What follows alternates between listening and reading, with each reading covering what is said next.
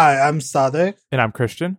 and this is episode 115 of Shades of Brown. And this week, well, it's sort of like it's sort of thematic. We have some themes here. We're talking about games, but not like about games. It's more about working in games and the culture of working in games. So we're gonna start off with that, and the first story of the docket is obviously about our favorite brand of cereal, Crunch. Uh, Yikes! Yikes! Wow, you've been taking a note out of my playbook for making these jokes? Because wow, even I wouldn't make. Oh, I'm gonna forget fucking cancel for that. So are you saying I should take that on the edit? Like, don't worry, I'll clean up the joke. We can use some. I can download one of those like TensorFlow models that'll take your voice and reframe your voice to make you say something nicer. Okay, I think people will appreciate my extremely bad joke, but more seriously, let's talk about it. Was some dark humor, all right, folks. It's just some dark humor about a very dark topic, which is crunch culture and this in this case it is the CEO of CD Projekt Red, right? Which as a preliminary note. One, fuck CD Projekt Red. We've probably likely talked about it on the show before. I know I've talked about it on like another podcast back when Steps Radio was more of an active thing. But CD Projekt Red, known extreme crunch studio, and also known extreme transphobic studio. Yeah, they had their social media person account posted some extremely transphobic jokes, like I think twice, right? I think it happened. Yeah, it was twice. multiple times, and then they finally got let go. It's happened enough, and it's sort of and on top of that too, the whole premise of Cyberpunk 2077 being like, there's always there's a couple good threads on Twitter I've seen about it, right? Where the idea that we're going to augment humans in a certain way, but then also make jokes about like trans people and folks who are not as abled to be doing like those sort of augmentations themselves to actually be able to do certain tasks or achieve certain things, right?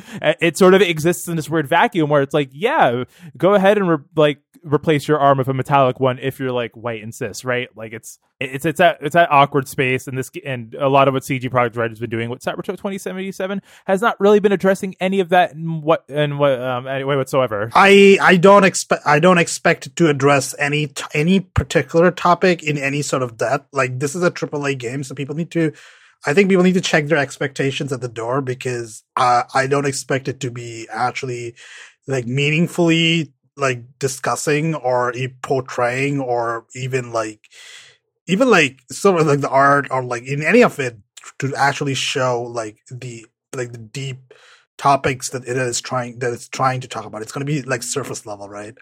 This is essentially Cyberpunk 2077 is the Call of Duty-ified version of like the cyberpunk genre, whereas right, you can tell like actual good war stories. Like, what was the game? Valiant Hearts, I think, was like a really deep retelling of World War I, right? It's sort of how like trench war just like would fuck with people, and Call of Duty is more of like, oh yeah, we're gonna like I don't know, hashtag immerse you with some bombs.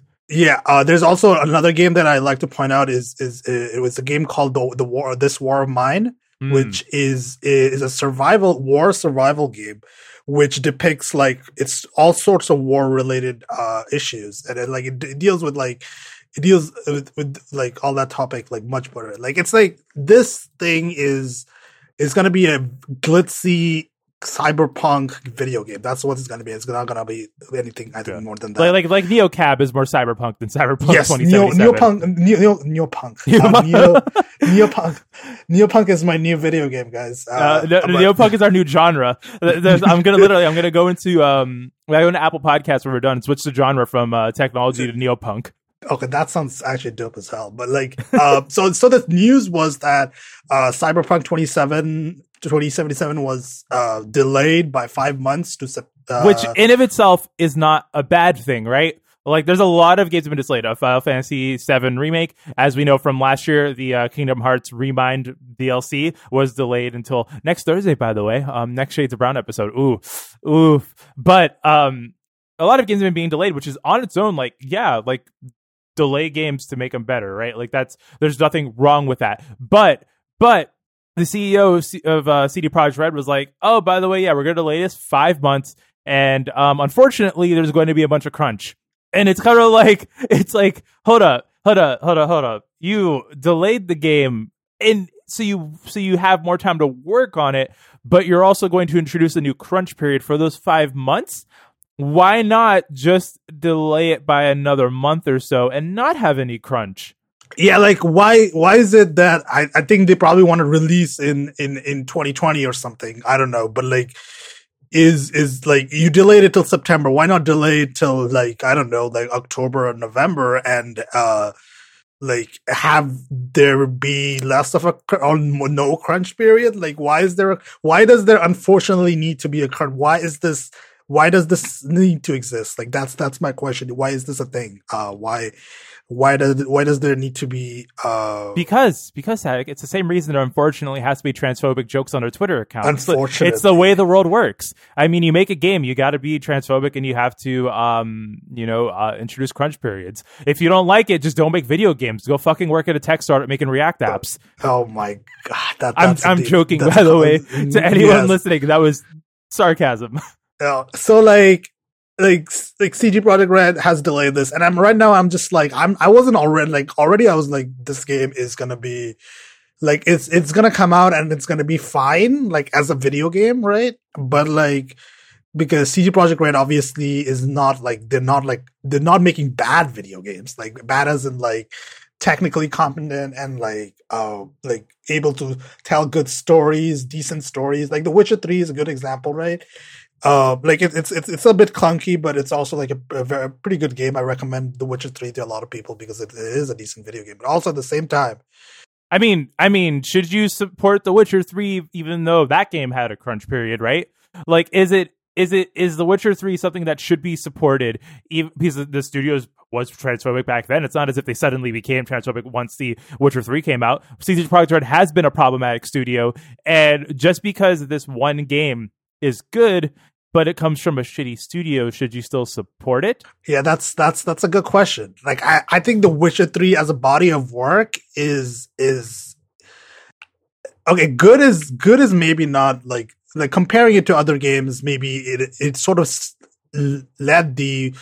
I would say we're playing like RPGs, like action RPGs. I think like The Witcher 3 sort of set the standard for like better storytelling in AAA video games for especially for RPGs. But I think that's it. That's about it. I don't think you can praise it for more than that. I think that's where I would still say if you are interested in RPGs, I don't know if we could probably get a used copy of The Witcher 3. I would say, because it's pretty old. It's like the 2017. Like you can still buy a used copy if you buy it on console, but like if you're buying it on PC, you know, buy it used, or not buy it used, buy it on like a deep discount, which it happens pretty often. So you know. But I guess it's sort of like the whole thing with vegans, right? Where it's like, if you are vegan, is buying leather actually bad?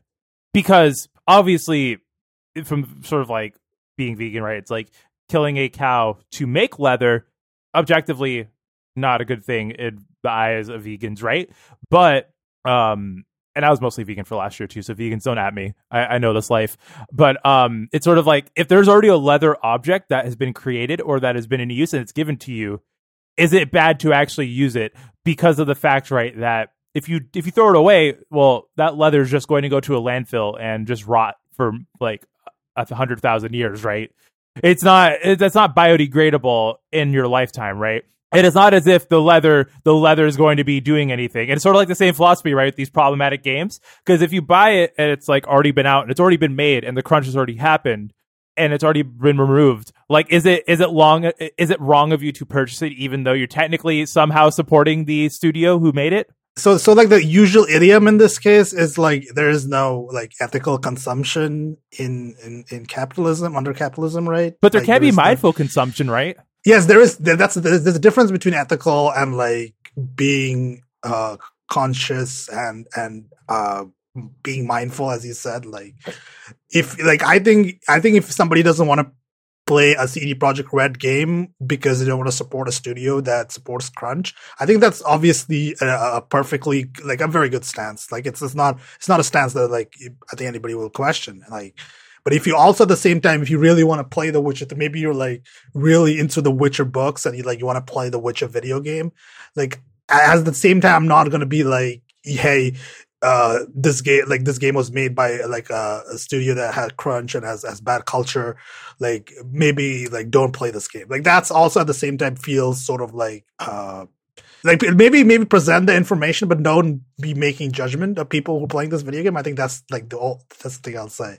And honestly too, right? The better solution and the bestest solution, even though it's not a word, is sort of what the next one's about, right? That the game developers should just unionize, or laws should be passed in an ideal world to prevent crunch from happening. But also they should start a union, which I think it's, what is it? The Code CWA is the name of the organization. Yes, campaign. Oh, there's also Games Worker Unite, right?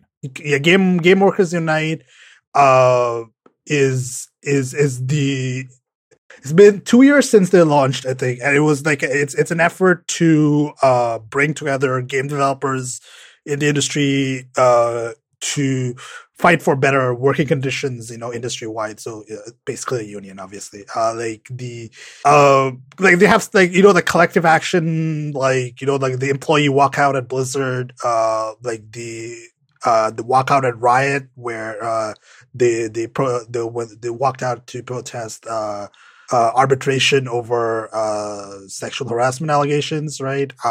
That case was actually, when you mentioned that, the case was later settled without arbitration. So like the idea of like, it's like nearly like at GDC there was a survey and like nearly half developers supported the idea, but also at the same time, nothing has come from any major game studios announcing any formal plans to form like a workers union, right? And I'm not like certain about like the legal necessities to form a union. I think it differs from U.S. state to U.S. state.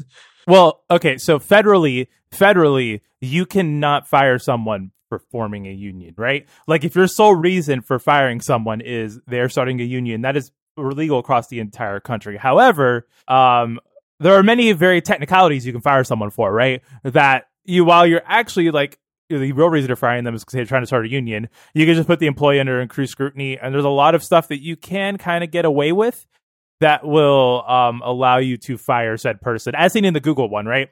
Where they didn't fire the organizers for being organizers, they were fired for mishandling company information. Yeah, which is just like when HR is trying to find an excuse to fire you, right? Basically, like that's what happens, right? They basically make it so that you either cannot, you basically cannot work there because people are like constantly breathing down your neck, right? And like HR is constantly up on you, and it's like you're being basically harassed without it being like actual harassment. It's just like they're going to be like harassing you via the methods that are legal. And eventually you'll either quit or they'll find a way to fire you, right? Right. So yeah. So it is not like this is why. This is why you gotta, when you unionize, you gotta have some OPSEC, right? That's also another thing. That's a different topic. OPSEC is important for that. So, but like the Game Workers Unite org is announcing that they are partnering with the Communication Workers of America, CWA, right? It's the campaign to organize digital employees, which is like not just video game employees, right? I think more just but also it's also tech workers as well, right? The whole initiative for that is to get tech and game workers unionized. So it reaches, I think some of the Google folks have also been reached out to by them. Yeah, I mean I would hope so. I think and apparently the CWA is one of the US's biggest unions. Like there's reportedly like 700,000 members. So like if you could bring if you can like for example, forces, right? yes. With CWA, like Ars Technica's own Union is a subsidiary of the CWA. Oh, is it? I didn't know Ars Technica had a union. Well, okay. it's a New York News Guild, right? Sort of union. Oh, okay. So a lot of writers' unions tend to be cross publication, right? Ditto for like writers on TV shows, the Writers Guild of America, or you have I believe even some of like the production hands on studios as well are unionized under CWA. Also, too, the voice actors. Remember that whole thing with the with voice actors of video games a while back, right? There's also another union as well for that. Yeah. So union, like this is good. Like this is a good, I think, like combining with other worker orgs, like especially big ones that already have an existing infrastructure and existing presence, right? I think is a good step forward. And it's like basically well, what's her name? Emma, right? Emma Kinema, and she's like the co-founder of GWU, and she's basically like the whole the aspect of the game development quote unquote dream job is like creating like a avenue for exploitation, right? Like it is this channel through where these studios are exploiting people under the guise of getting people who wanna like really work on video games, right? Like there are some people who are really passionate about working in a video game company for making video games, right? Like that's like the thing that they're exploiting,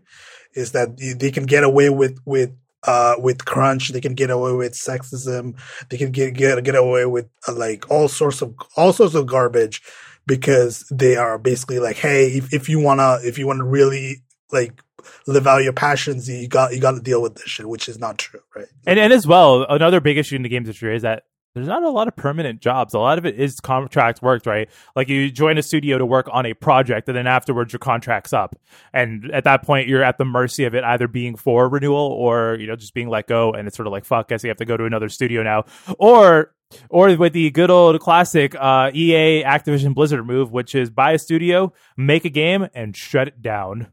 Yeah, yep. The game industry is a fucking nightmare. And I am hopeful that this like I'm looking forward to more news about this, and I'm looking forward to more actual movement happening in the game dev like world about like maybe like a big like a studio like a AAA studio maybe, or even a AA studio, like people unionizing and like actually being able to enact better policy for their jobs, like better job security, better pay, better like basically better, more leverage over like that's what unions give you, right? They give you leverage over these and as well, I think the platform holders could do something for like at least for their first party studios, right? Like it'd be very easy, because I highly doubt Xbox Game Studios makes Microsoft any actual money, right? Like I doubt that. It'd be very easy for like for them to just implement a no crunch policy, or for Sony to do it with the first party devs that they contract out to, right? Because I think Nintendo doesn't have a crunch policy. I think Nintendo doesn't do crunch for their first party games. From what I remember, that one might be wrong. I am not sure about that, to be honest. Like Nintendo is very quiet. Like Nintendo doesn't talk about like this kind of stuff, I think, usually publicly. So like, well, I feel like their no, GDC, I think Shigeru Miyamoto has talked about not doing crunch before. I might be wrong on that, but I'm pretty sure he's had a GDC talk on that. But still, right, for like the Western studios, like hell, even Google with the first party studio that they have for Stadia, they could just straight up be like, hey, we don't do crunch. Because at that point, right, if all the first party devs start doing it, and their first party games are loss leaders anyways, right? Like you don't make first party games to make money on them, you make them to sell machines and to get people paying your subscription services. So I feel like it'd be easy for them to do that and get a lot of goodwill and not take a big hit financially. And then, right, just sort of building that pressure in the industry would be good. But I mean, that's me being too hopeful. Like, of course, but like gamers don't care. Gamers don't care about crunch. Yeah, that's the thing. That's also the thing. Like, if there is no push from both, like the workers obviously have to organize as well, right? Like, this is like the workers have to organize. The unions need to be formed, and people need to be like participating in like union action, basically, like walkouts or strikes, basically, right?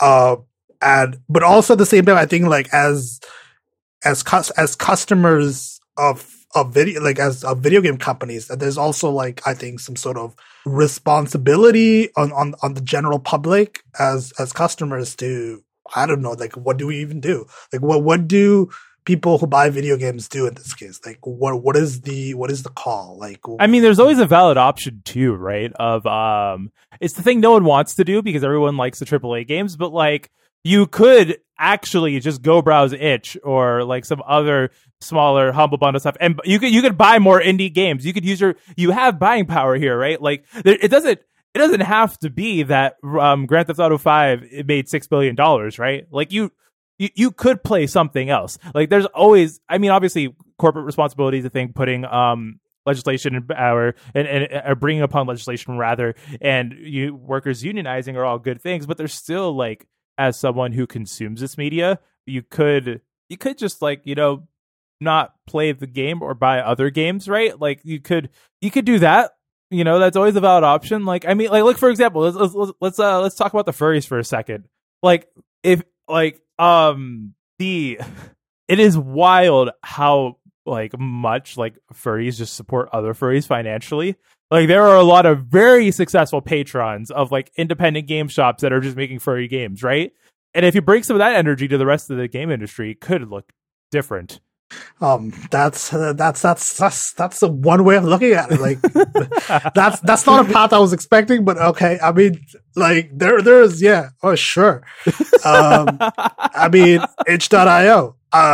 Get it going. It's like, yeah. I mean, as it sort of feels like as customers, you're like, yeah, you want, like, you do have the choice, but also at the same time, I feel like in some ways the choice is not really.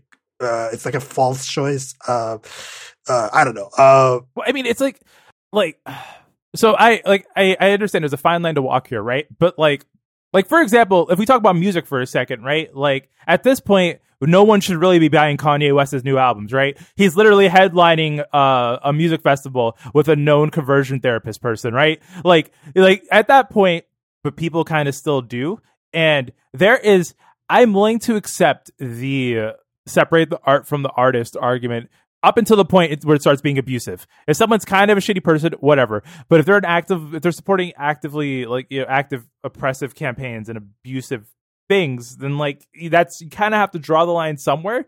And like for me, I draw the line with CD Projekt Red and their crunch policies, because yeah, I mean that's perfectly, yeah. That's like, I wasn't, to be honest, I'm not very interested in Cyberpunk 2077 in any case. Like I haven't even seen the fucking trailer, to be honest. Like, I don't care. I mean, it has Keanu Reeves in it, and Keanu Reeves is genuinely.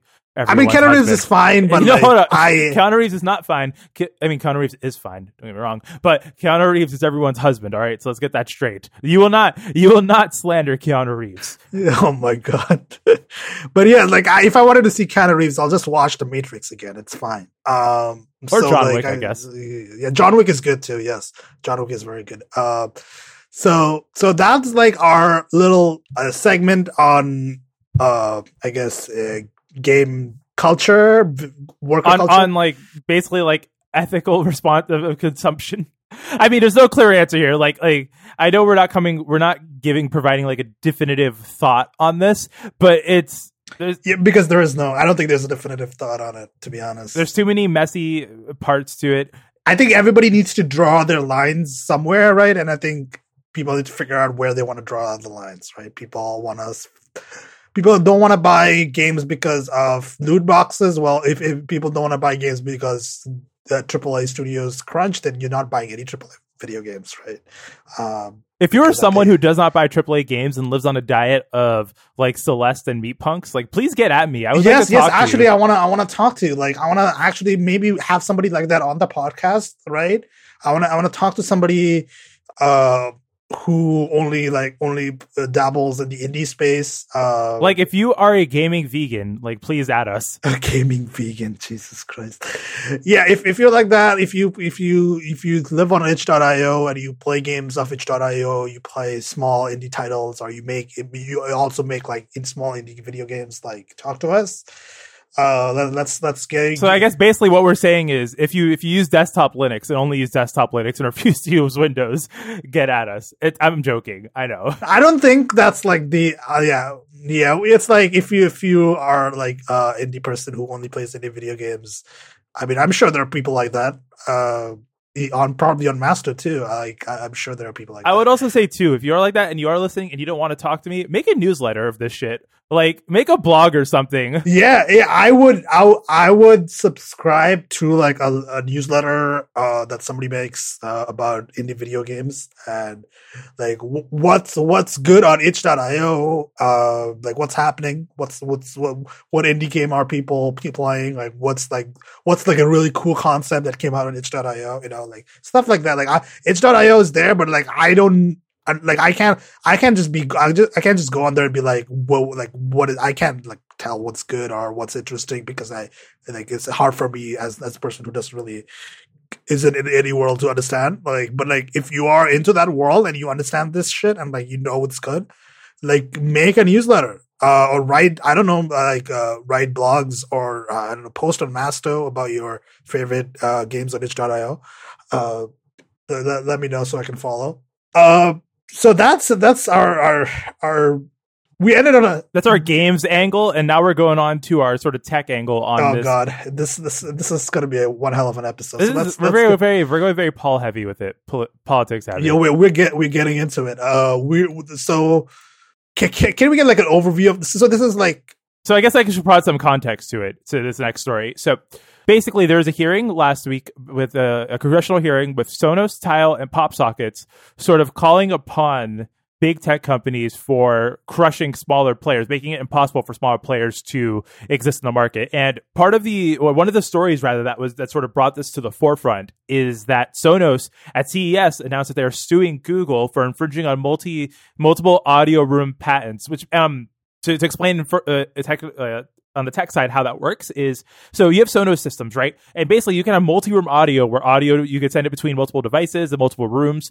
And Sonos has patents on it because when they started shipping this feature 10 years ago, right, there wasn't like a Wi-Fi sort of protocol to do that, right? Like you had to do a custom protocol over either Wi-Fi or RF or Bluetooth, right, to transition an audio stream seamlessly between devices. And when Sonos was working with Google to bring Google Assistant support and Amazon Alexa support to the Sonos devices, they shared some of the tech, right? So Google's team could help integrate, multi-room OK Google or multi-room Alexa support, right?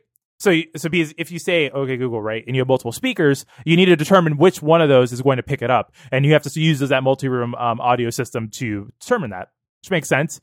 But apparently, Google and Amazon just saw how Sonos was doing it, and then basically copied it and implemented it into the Google Assistant or the Echo devices. And both companies are claiming that's not true.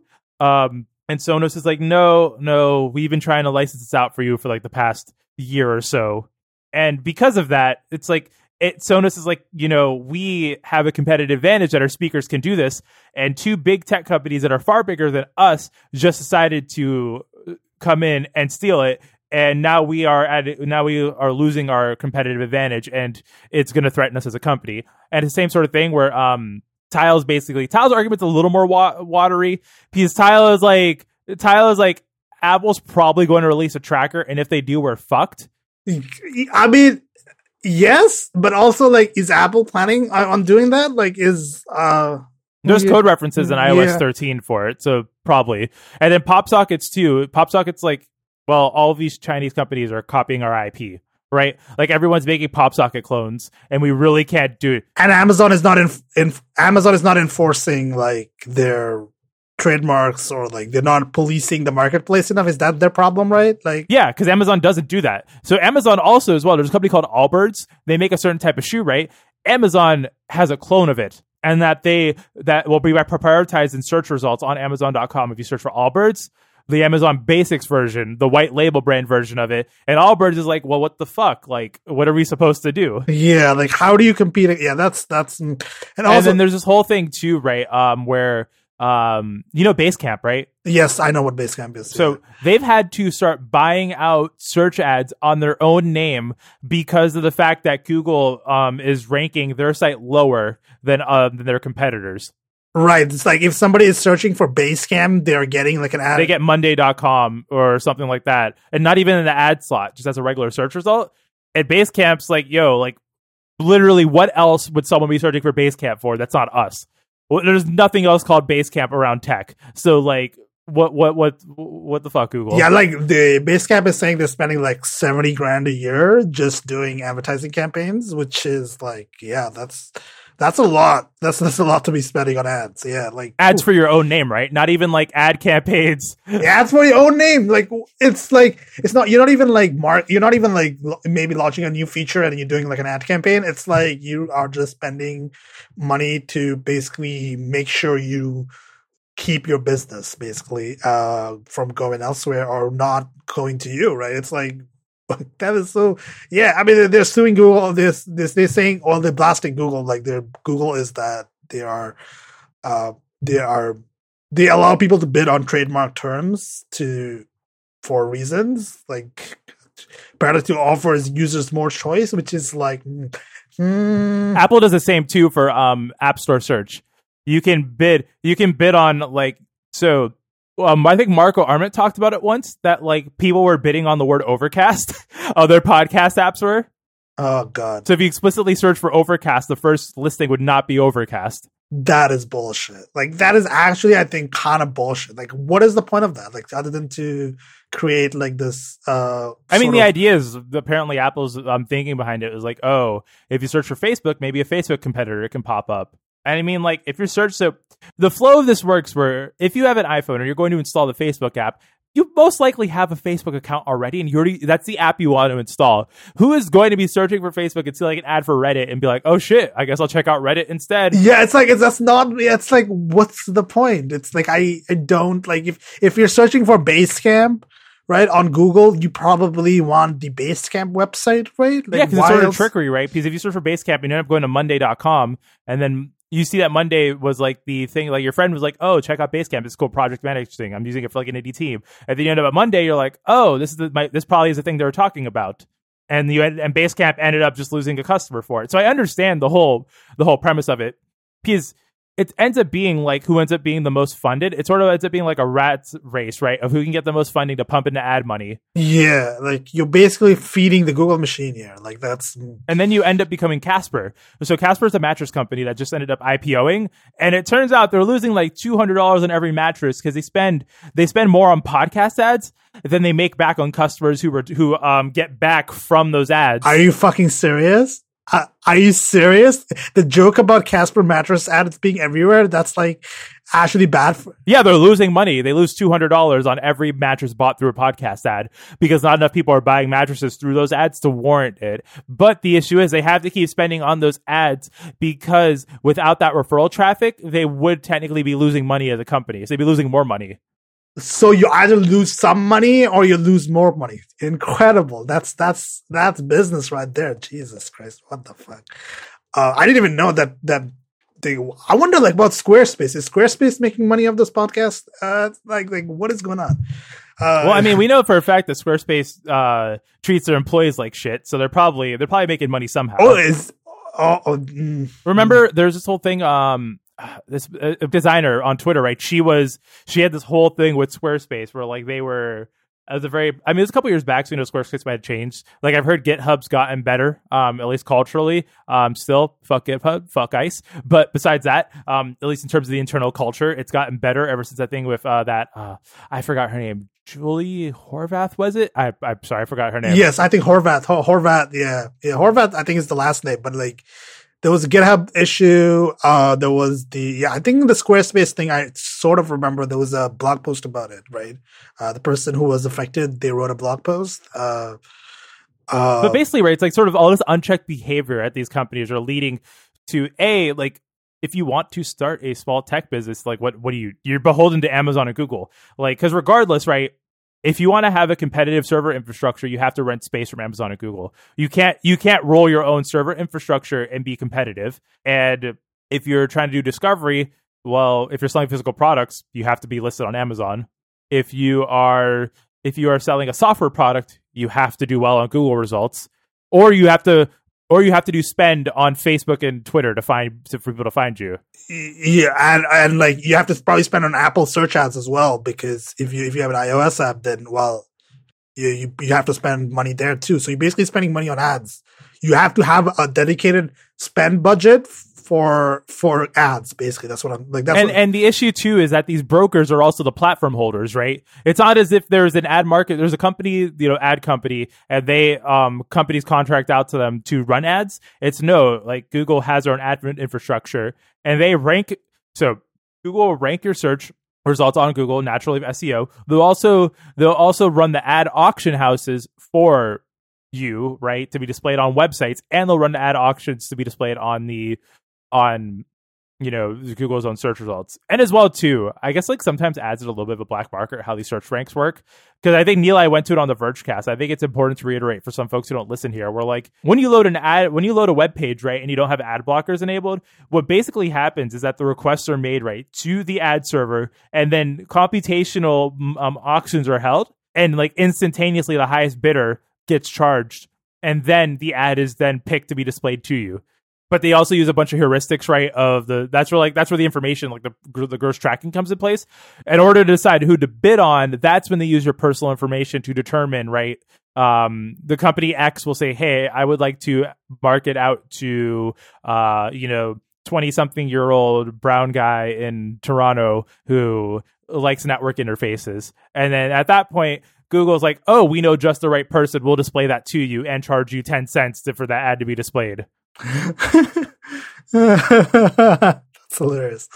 But yes, the ad targeting. Welcome to the world of ad targeting. And ditto same thing for like Amazon search, right? Where Amazon search, where you search for a product, Amazon's basically like, okay, so let's look at their previous search history. Let's look at what we're going to influence by paid rankings. And then we're also going to prioritize this is loosely how it works, but we're also going to prioritize our Amazon choice ones, which ends up usually being Amazon basic white label brands, because even though Amazon says that, oh, we don't prioritize our own white label brands, for some spooky reason, white label Amazon basic brands end up being the top of Amazon search results and their Amazon choice listings. Yeah. I do wonder why. Jeez, geez Louise, like what's with that? Like, that's not suspicious at all. Like, come on.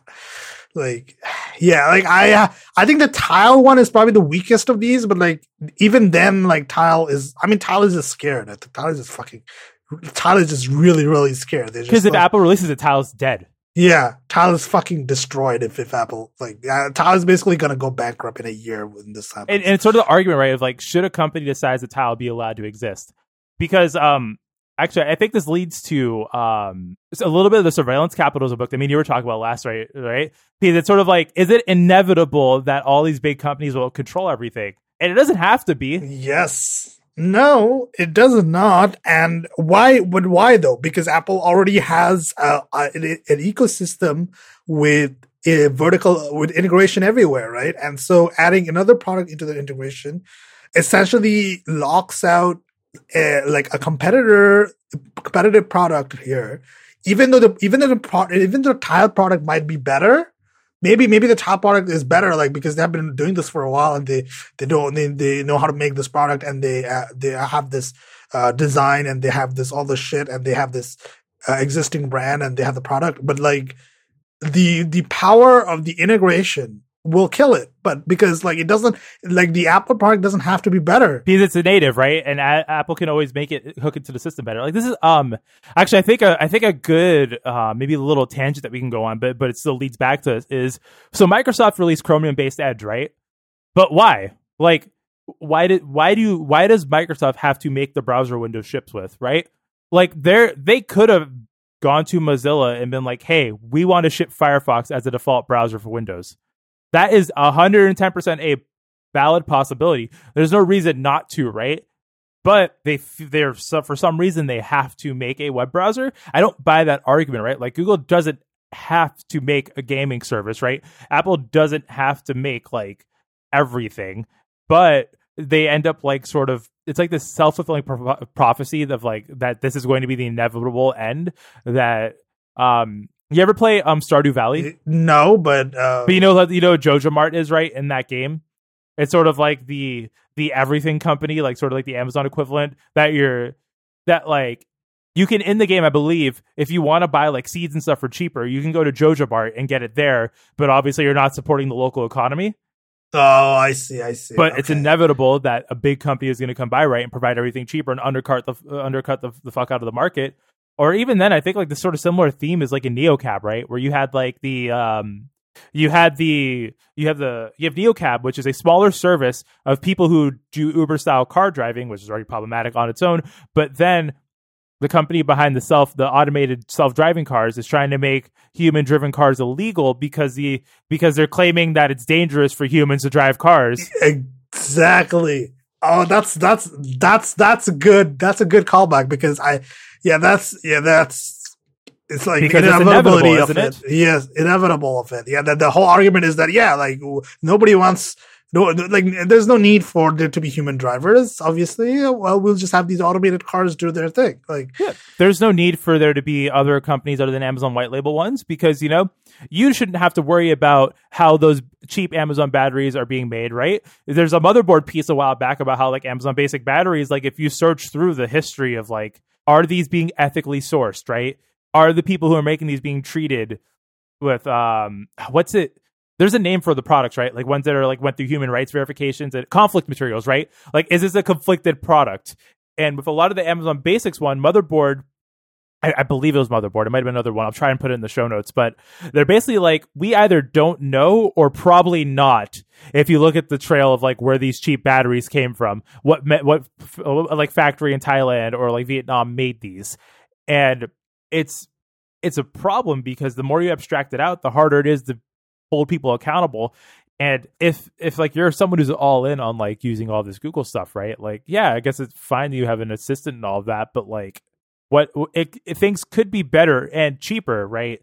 Because given once a certain player achieves market dominance, they're just going to raise prices. Yes, except yep. Every time somebody achieves any sort of dominance, they're gonna once they've got the lock in, they could just, it's like boiling a frog in water. I mean, it's literally happened with iPhones, right? iPhones are now $1,000. People will pay for them.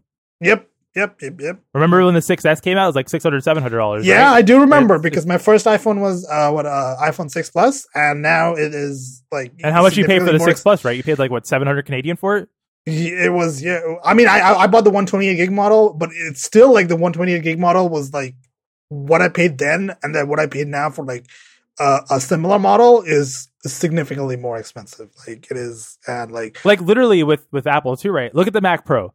The Mac Pro starts at $6,000 because there's no other Mac Pro. There's no competition to that, and people who need a professional Mac with a Xeon processor have to buy that. And when you extrapolate that out to other markets, right? If you look at the Sonos speakers, if Sonos goes away, you'll have cheap Bluetooth speakers, but if you want quality audio, you'll have Amazon, Apple, and Google, the only ones who provide that are smart speakers.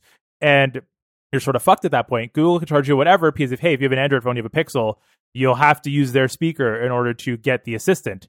And ditto, right? Like the HomePod, it costs $400 because, well, what's your other option? And it's like, yeah, like how this is why this lawsuit and this congressional hearing is sort of like important to look at because it is like the canary in the coal mine, just so to speak. Like this is happening. This is the thing that we should be aware of, Ben. Like how do you even begin to combat something where you have these like huge companies that have more money than some countries, and like how do you even start to deal with that sort of problem? Like how do you make a new chat app in 2019 and have it succeed, or 2020 and have it succeed, right? You spend a lot of money, maybe you get a lot of users, but you don't. Look at Google's chat app strategy, right? Google's app chat.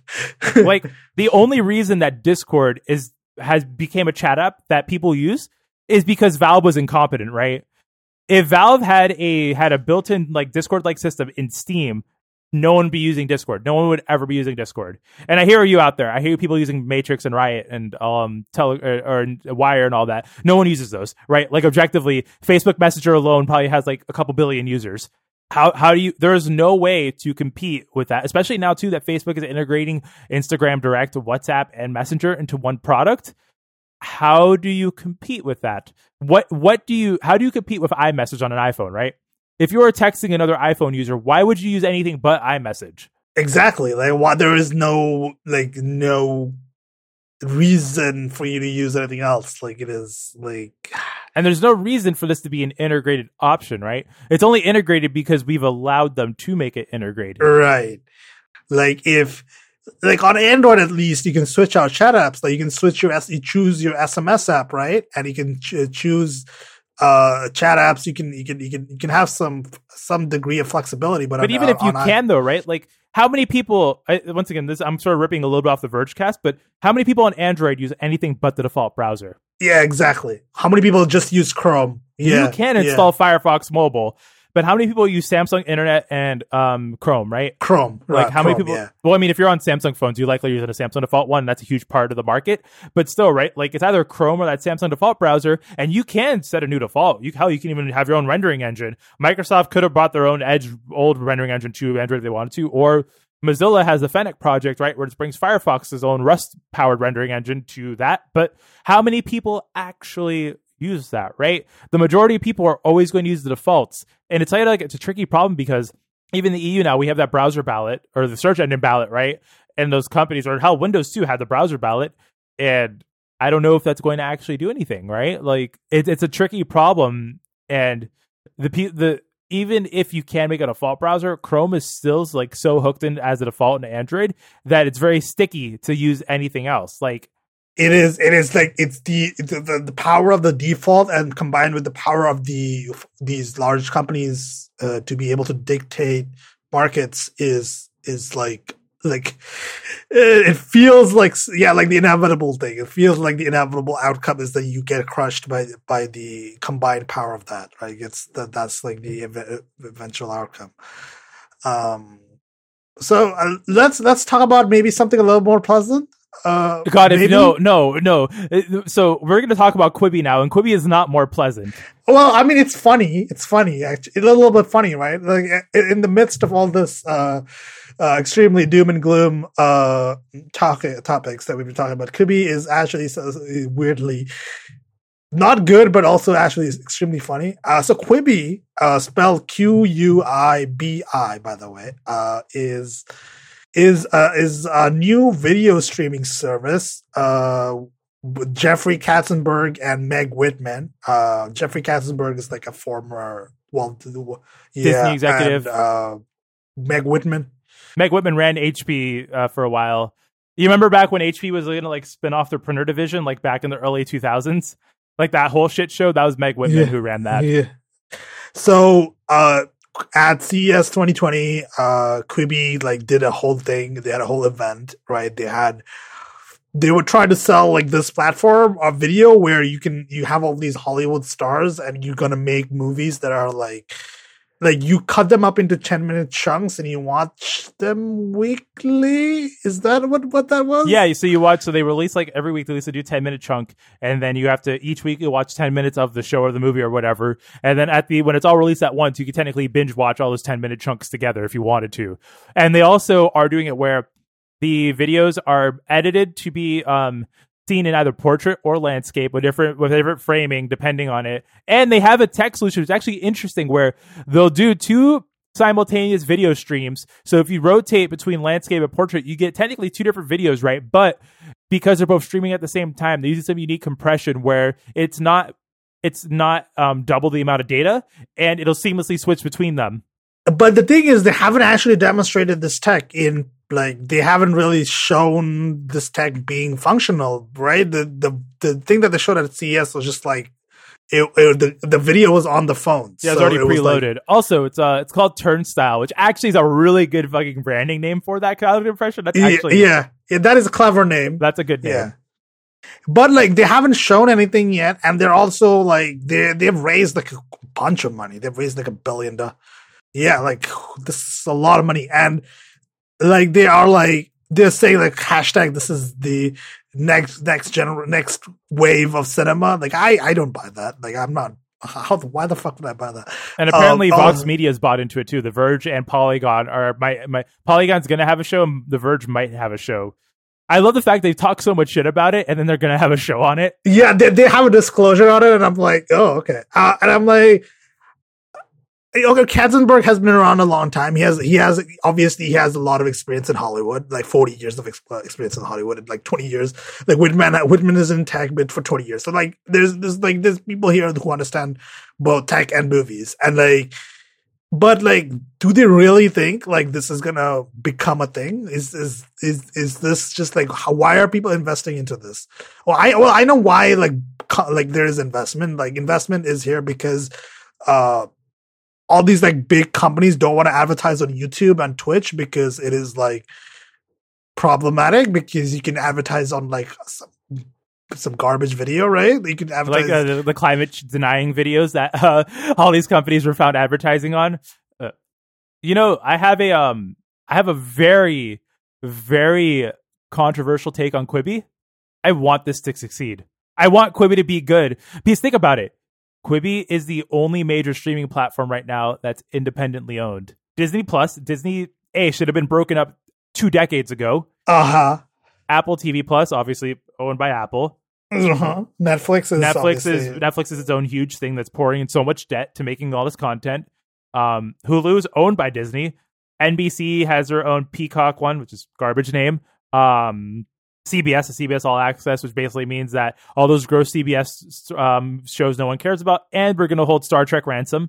All of these other streaming services, right? And think about it. Quibi is beholden to no one. Quibi might be fighting inevitability. This is so ridiculous that like it's literally like everyone expects it to fail. And if Quibi was to succeed, they're not owned by anyone. Like if they're like a business that makes enough money for themselves, like is it that bad? Right? Like even though I think it's a little bit silly how this works, but like, hey, they're trying something new, right? Yeah, and but also at the same time they want you to pay $5 a month with ads, which is not the end of the world. I mean, because what's the alternative? Snapchat's own original programming, IGTV's own original programming. Like given how shitty all of this is right now, having some creative freedom on Quibi's side, and then like them being able to bankroll enough where they don't need to be influenced by big tech companies, they can do their own thing. Like out of all the worst timelines, I don't think the one in Quibi succeeds is the worst timeline. It might be one of the better ones. That's hilarious. That's like really like it's like the weird timeline that. I mean, what do you want? Do you want Disney Plus to be the thing everyone uses? Because at this point, like, genuinely, fuck Disney. Like, what do we want Apple TV Plus to be it? Where they just like, I don't want that. Hell, who knows when Google is probably going to come out with their own TV studio thing eventually, right? Did it for Microsoft. Amazon already has their own. Like, I don't want Amazon Studios to be the one that everyone, goes to.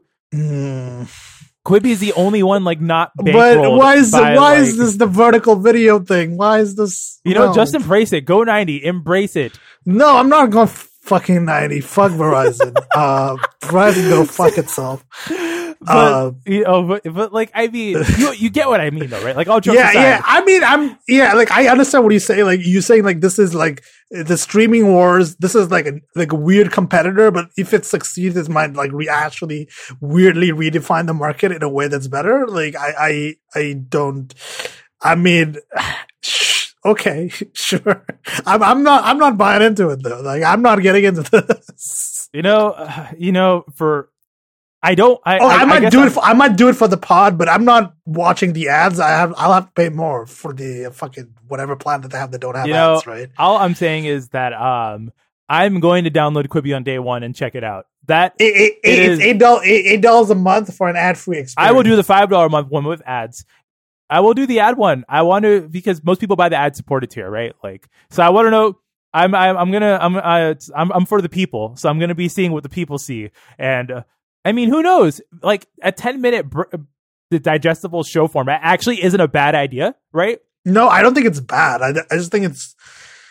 I don't think it's the future of cinema. It's weird, right? Like Quibi is just weird and strange. The name doesn't make sense to me. Nothing about this makes sense to me. And you know what? Like, I need more of that. I need more. You know what QB is? It is QB Quick Bites.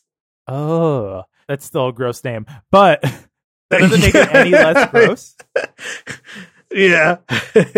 But like it's mobile first, right? Like it makes sense for like a phone screen. I don't know. There could be much worse, right? Quibi could be like Spotify that's literally trying to like cannibalize an entire industry of podcasts. Yeah, just to fuck Spotify, but also I'm a Spotify subscriber. Switch the title, support Jay. No, that's no. So like they're saying like they're gonna be like the HBO of like the next HBO, and like they're spending like a ton of money on content. I mean, Netflix is also spending a ton of money on content, but well, what's the difference between Quibi and Netflix? Like, at the end of the day, like, I mean, having Quibi and Netflix be like prime players that compete together it's better than, being bankrolled by Disney. Like, all I'm basically saying, like, I honestly don't care who it is. I just don't want a world where like we're all beholden to Disney's, bad content. Like, please don't at me if you think Disney stuff is good. I get it. You like Marvel, you like Star Wars, blah, blah, blah. Please, we can all enjoy our trash, but just as long as we admit it's trash. Like, you know what? I watch so much garbage anime. Like, don't. Also, VRV and Crunchyroll are bankrolled by Time Warner, by Warner Media. Is it? Oh, are they? Okay. Yeah, it's owned. They're owned by AT&T now. Oh, that's... So I guess pirate your anime? Sure. Hashtag pirate life? Hashtag hot static tech tip. I think we should end this. We should wrap up really, because I think this is what happens when you talk like two heavy topics and you get into like a topic that's like this like silly kind of and like doesn't make much sense. It's called fucking Quibi. Quick fucking My favorite bites. part of the Quibi marketing is that they were like, oh yeah, Quibi's for when you're in a quiet place like a bus. I remember it's like one of the marketing lines he used once, and I'm like, have you ever been on a bus? Buses are the least quiet things ever. Like, what are you talking about? Even on a like maybe like yeah, like buses are like usually. Sometimes it's quiet if it's like a Sunday and like nobody's on this fucking route. Yeah, it's quiet. But like if it's like a Monday to Friday thing and it's like you're on a bus that's like filled with people, it's not gonna be quiet, bro. What? Like this is how you know this person has never been on public transit, right? Like whoever thought of that has never been on public transit. Like that's how you know, right?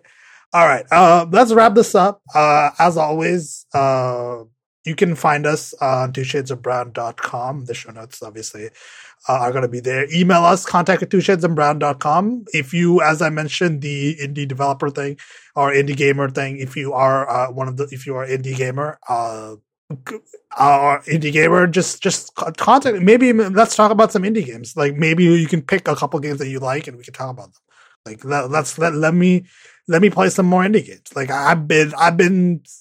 I want to play some more indie games. Let's make that happen. And you can find me on staticsave.com. All the links are there. So, and Chosa, where do people find you on the internet? You can find me at Chosa Find a website. All the links will be there as well. Until next time. Bye. Yeah. Goodbye.